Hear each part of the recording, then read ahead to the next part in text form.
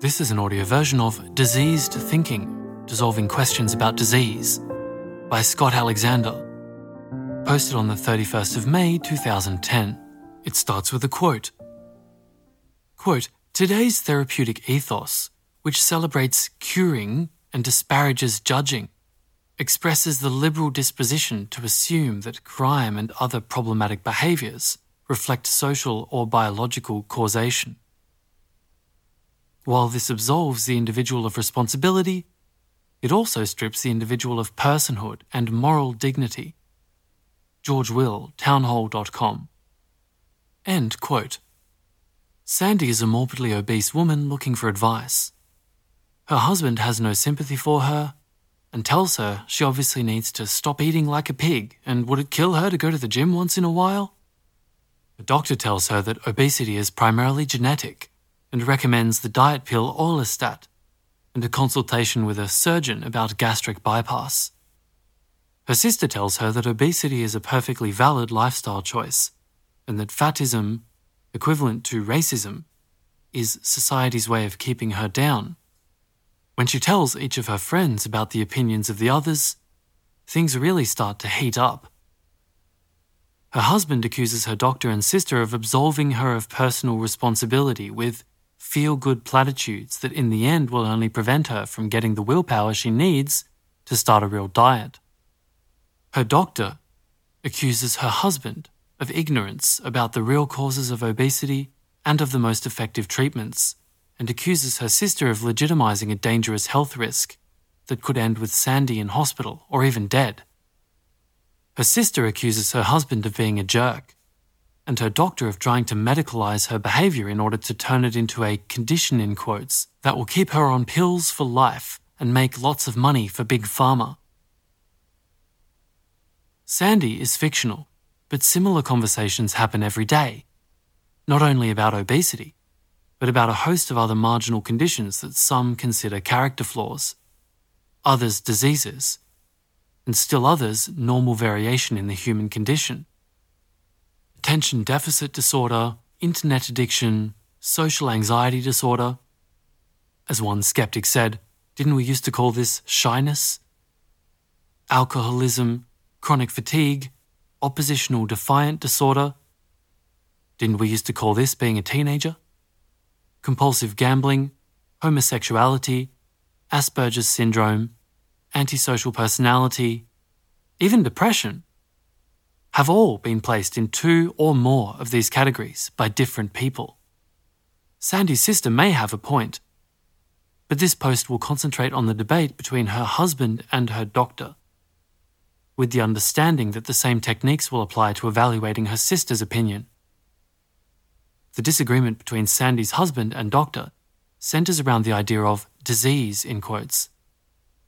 If obesity, depression, alcoholism and the like are diseases, most people default to the doctor's point of view. If they are not diseases, they tend to agree with the husband. The debate over such marginal conditions is in many ways a debate over whether or not they are real diseases in quotes.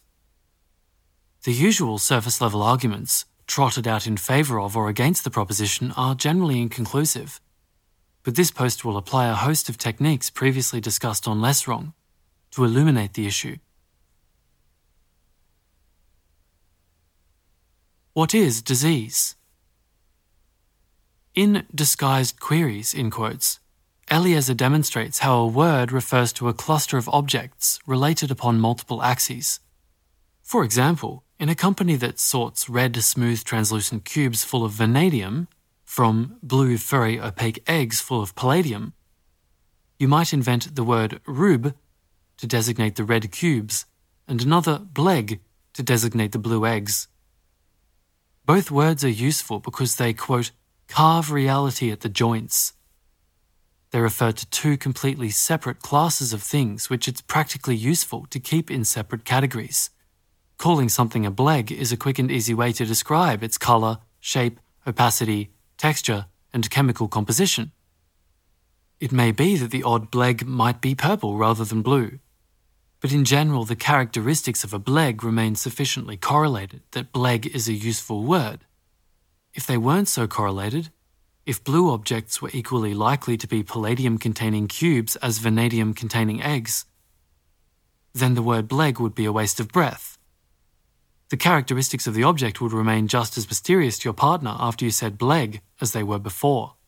Disease, like bleg, suggests that certain characteristics always come together. A rough sketch of some of the characteristics we expect in a disease might include: 1. Something caused by the sorts of thing you study in biology. Proteins, bacteria, ions, viruses, genes. 2. Something involuntary and completely immune to the operations of free will. 3. Something rare. The vast majority of people don't have it. 4. Something unpleasant. When you have it, you want to get rid of it. 5. Something discrete. A graph would show two widely separate populations, one with the disease and one without, and not a normal distribution. 6. Something commonly treated with science-y interventions like chemicals and radiation.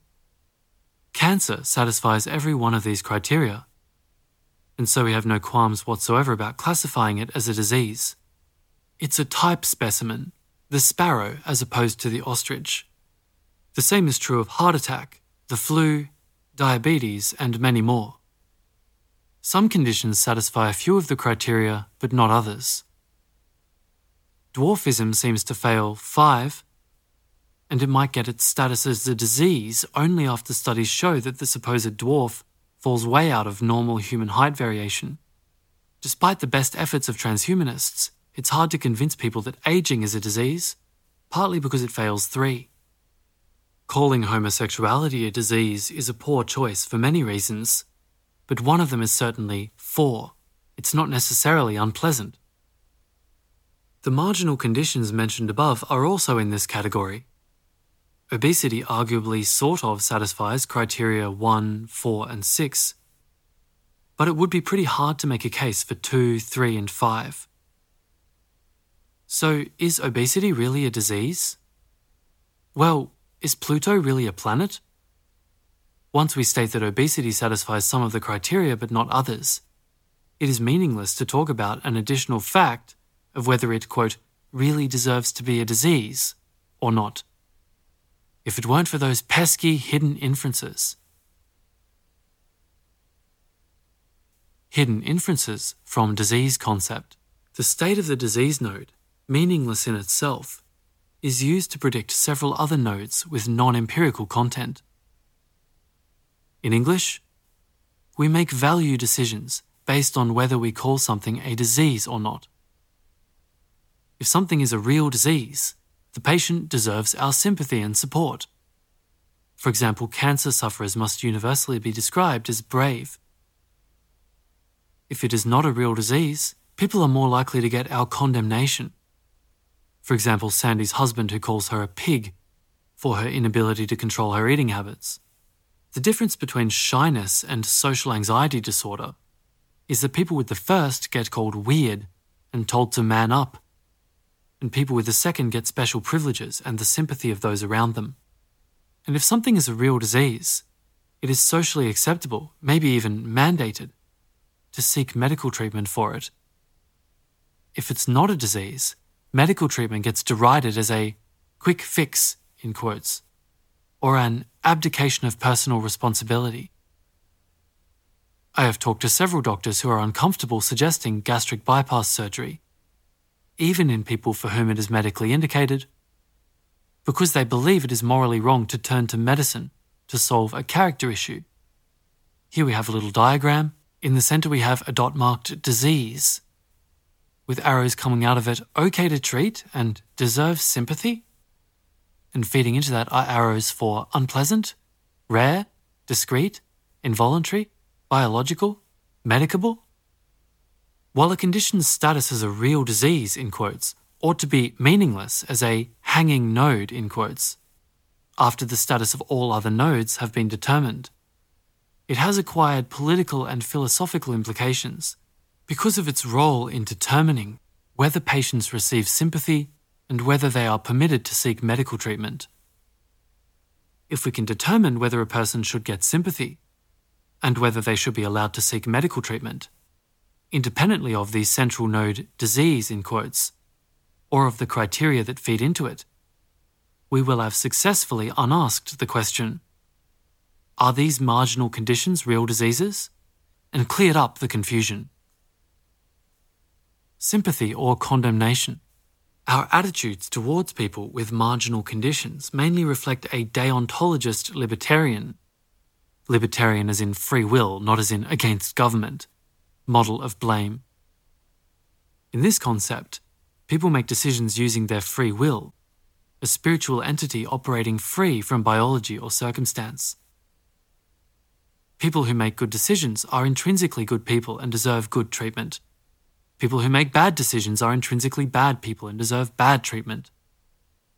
But people who make bad decisions for reasons that are outside of their free will may not be intrinsically bad people, and may therefore be absolved from deserving bad treatment. For example, if a normally peaceful person has a brain tumour that affects areas involved in fear and aggression, they go on a crazy killing spree, and then they have their brain tumour removed and become a peaceful person again, many people would be willing to accept that the killing spree does not reflect negatively on them or open them up to deserving bad treatment, since it had biological and not spiritual causes.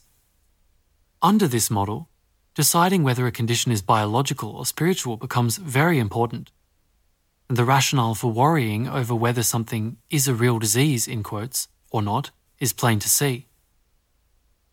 Without figuring out this extremely difficult question, we are at risk of either blaming people for things they don't deserve, or else letting them off the hook when they commit a sin, both of which, to libertarian deontologists, would be terrible things. But determining whether marginal conditions like depression have a spiritual or biological cause is difficult, and no one knows how to do it reliably. Determinist consequentialists can do better. We believe it's biology all the way down. Separating spiritual from biological illnesses is impossible and unnecessary. Every condition, from brain tumours to poor taste in music, is biological, in quotes, insofar as it is encoded in things like cells and proteins and follows laws based on their structure. But determinists don't just ignore the very important differences between brain tumours and poor taste in music.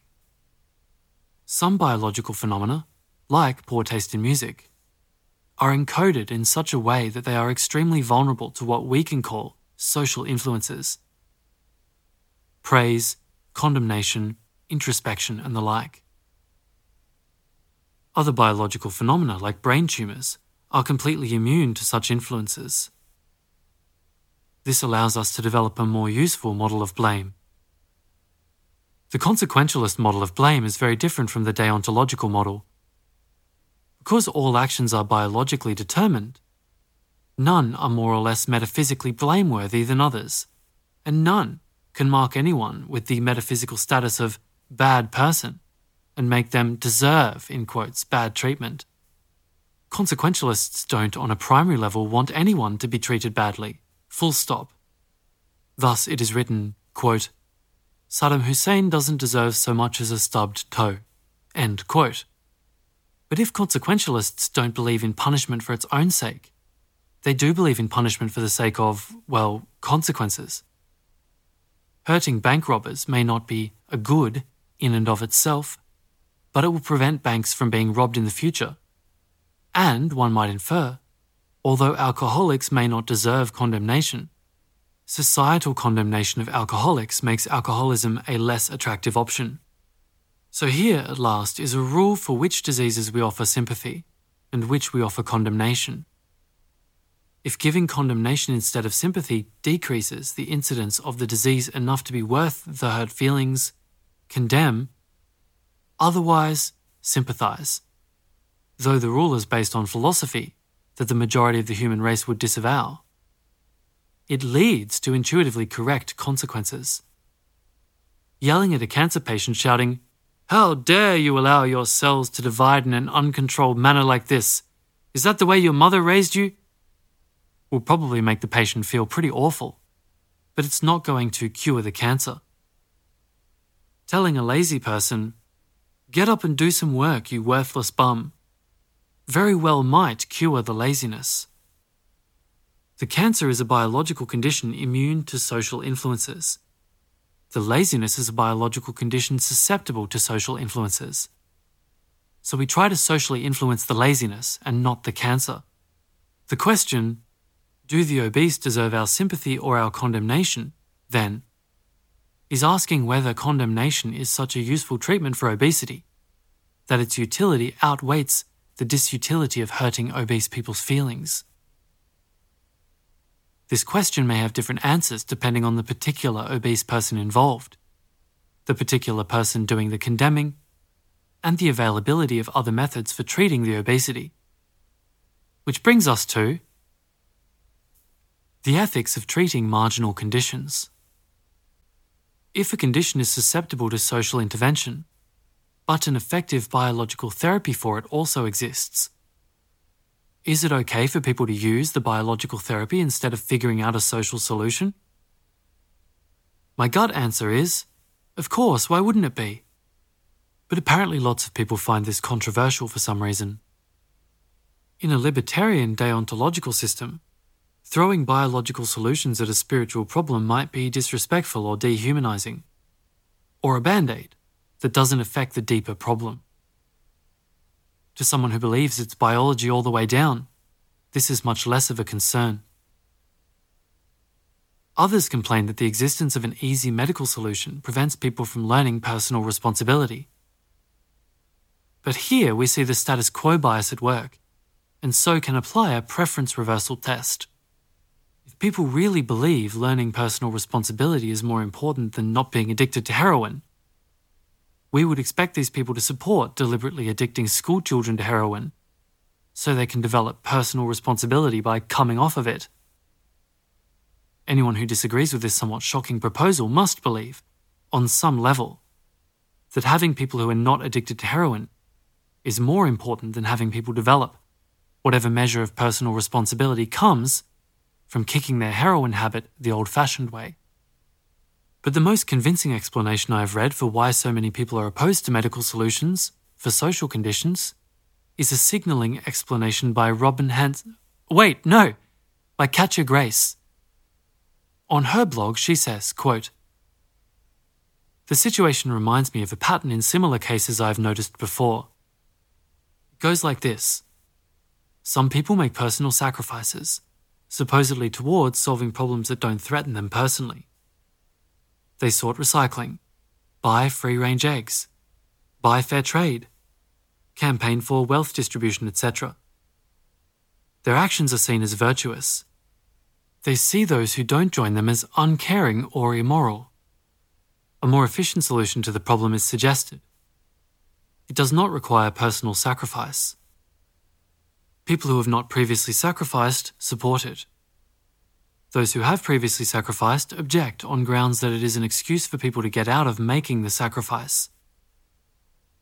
The supposed instrumental action, as the visible sign of caring, has become virtuous in its own right. Solving the problem effectively is an attack on the moral people." End quote. A case in which some people eat less enjoyable foods and exercise hard to avoid becoming obese, and then campaign against a pill that makes avoiding obesity easy, demonstrates some of the same principles. There are several very reasonable objections to treating any condition with drugs, whether it be a classical disease like cancer or a marginal condition like alcoholism. The drugs can have side effects. They can be expensive. They can build dependence. They may later be found to be placebos whose efficacy was overhyped by dishonest pharmaceutical advertising. They may raise ethical issues with children, the mentally incapacitated, and other people who cannot decide for themselves whether or not to take them.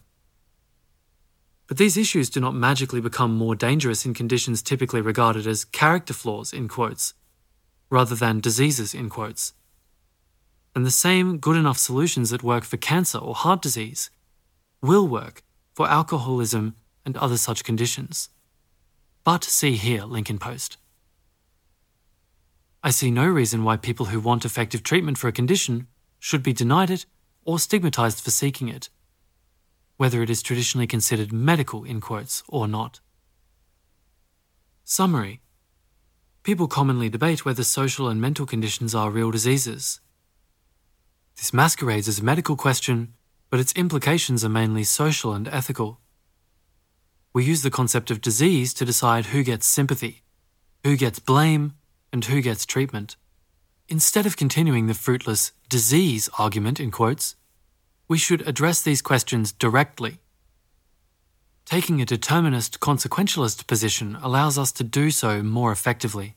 We should blame and stigmatize people for conditions where blame and stigma are the most useful methods for curing or preventing the condition. And we should allow patients to seek treatment whenever it is available and effective. This was an audio version of Diseased Thinking, Dissolving Questions About Disease, by Scott Alexander, originally posted on the 31st of May 2010. This reading was by Solenoid Entity.